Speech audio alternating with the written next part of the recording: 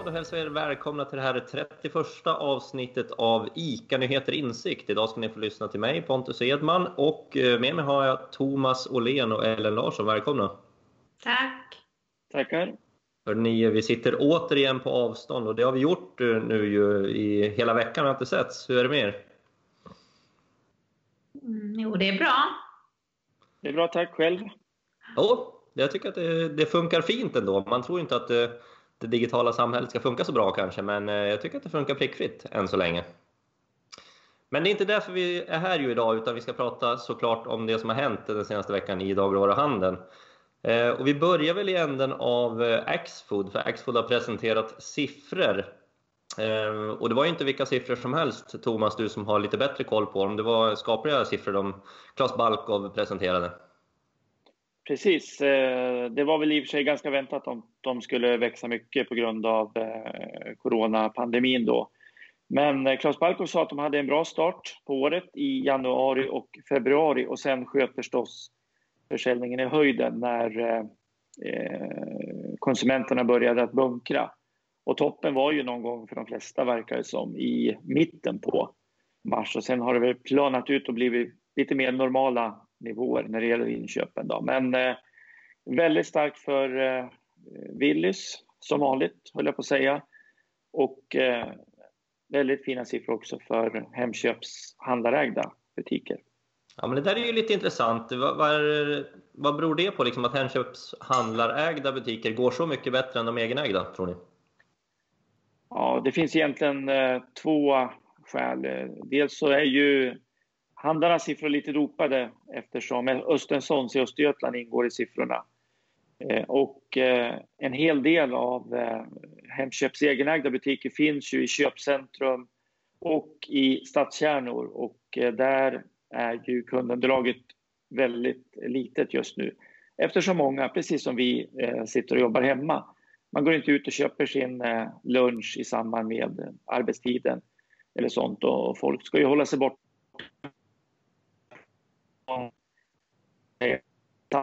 Så att det är därför de har de Hemköps egna butiker.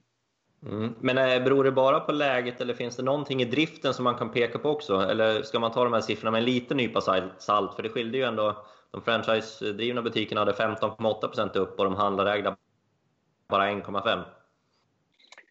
Ja, precis. Det är inte jättestora skillnader kanske man tittar like för like, som Klas Balkov brukar säga. Men jag hade ett litet snack med Samir Sherif som är ordförande för handlarna, och han lyfter ju gärna fram den drift och de innovationer som finns bland just handlarna. Det är ju att de är väldigt mycket på tå och kan ställa om snabbt när det kommer såna här kriser som vi har sett nu under coronapandemin. Och liknande ser man ju också när det gäller ICA-handlarna, att innovationerna är ju många när det gäller att lösa hushållens vardag. Kanske lite mer än i kedjedriften.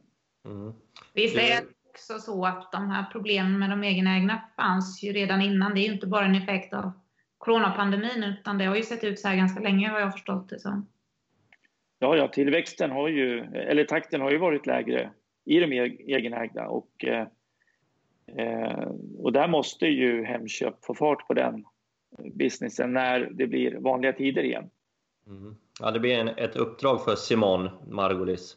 Men hörni, vi börjar kunna sammanfatta Q1. Både ICA har ju sin kvartalspresentation nästa vecka, men de har ju släppt försäljningen för butikerna. Axfood har också gjort det, och där är ju Axfood vinnaren. Men om man tittar på helheten då, Thomas, du brukar ju ha ganska bra koll även på Coop och kanske Lidl också. Vad tror du? Vilka är vinnarna? Ja, jag hoppas att vi kan leverera lite fler siffror nästa vecka, om vi har det som en liten teaser där, Pontus. Men stora Coop inom Coop-butiker och stormarknader, som har ungefär 40% av Coops butiker, har ju kommit med exceptionellt starka siffror för mars. Så att det är svårt att säga när inte alla offentliggör, men jag kan tänka mig att Lidl har gått väldigt bra, till exempel. Lågpris-image, ofta bostadsnära butiker. Och stora Coop uppenbarligen också. Ja, som sagt, vi presenterar våran säljkalender om 2 veckor, så att vi får se då ungefär var det landar. Hörrni, coronapandemin sätter ju såklart sin stämpel även på den här veckan. Och om Paradiset gick i konkurs, var det 1 eller 2 veckor sedan, eller? 23 mars tror jag de ansökte om konkurs. 2 veckor sedan alltså. Nu fick vi ju vårt andra offer, eller dagligvaruhandelns andra offer får man väl säga, när Happy Food Store lämnar, inte på grund av konkurs, men de lämnar ändå Sverige och de hade ju väldigt storslagna planer. Vad är dina kommentarer på det? Ja, de började ju öppna en butik 2018 och en ytterligare 2019 och hade planer på att öppna fler. De har ju varit Stockholmsbaserade där, en liten ekologisk fokuserad kedja från Finland från början. Men de hade ambitionen att rulla ut även i andra delar av Sverige, som jag förstod det som då. Sen fattades det här beslutet om att lägga ner just butiksdriften i Sverige av det finska moderbolaget. Men när jag pratade med de svenska representanterna så var de väldigt glada över och måna om att just behålla alltså att företag ska finnas kvar så att man kan starta upp igen om det skulle bli bättre tider. Det vet man ju inte. Det har ju varit för dem också så att onlinehandeln har gått mycket bättre, men att det har inte vägt upp för förlusterna på butikssidan. Och den här webbutiken sköts ju driften från finska sidan. Mm. Men vad tror du om möjligheterna att vi får se Happy Food Store kvar i Sverige? Eller man hinner ju stänga, men tror att de kommer öppna igen? Ja, jag vet inte. Alltså, intresset för den nischen lär väl finnas kvar, men det kommer ju vara en rejäl uppförsbacke tänker jag. Och nu måste de ju lägga ner samarbeten med lokala leverantörer och sådär. Det är klart det blir en ganska lång startsträcka igen. Men det beror väl på om då moderbolaget är beredd att gå in med nytt kapital. Att man vill satsa på Sverige igen. De har 16 eller om det var 17 butiker i Finland, så det är ju en lite större aktör där. Mm. Hörrni, det är 2 offer på kanske den matsidan som har lite mer högprofilerad mat i Paradiset och Happy Food Store. Men kommer vi få se fler sådana här offer, tror ni? Jag tror att det är ganska svårt för den här typen av nischade aktörer att lyckas om de inte har tillräckligt med kapital i ryggen. Alltså affärsidéerna är jätteintressanta och det tilltalar ju väldigt många konsumenter. Men i takt med att ta in det här sortimentet, precis som mat från hela världen, så blir det ganska tufft för de här nischade aktörerna. Och vi såg ju på Paradiset som var underfinansierat i princip ända från starten, att det är jättesvårt att kunna expandera och liksom hålla sin rörelse vid liv. Mm. Ja, men det finns ju såklart väldigt många förlorare på den här pandemin, eller hela samhället är kanske förlorare ska vi väl säga. Men vi har ju kikat, Thomas, och bett HI göra en liten spaning på vilka kommuner och vilka ställen som kan få ett uppsving av det här pandemin. Framförallt då i sommar när svenska turister inte kan resa utomlands utan får hålla sig troligtvis inom Sveriges gränser. Fjällen ser ut att få sin revansch, Thomas.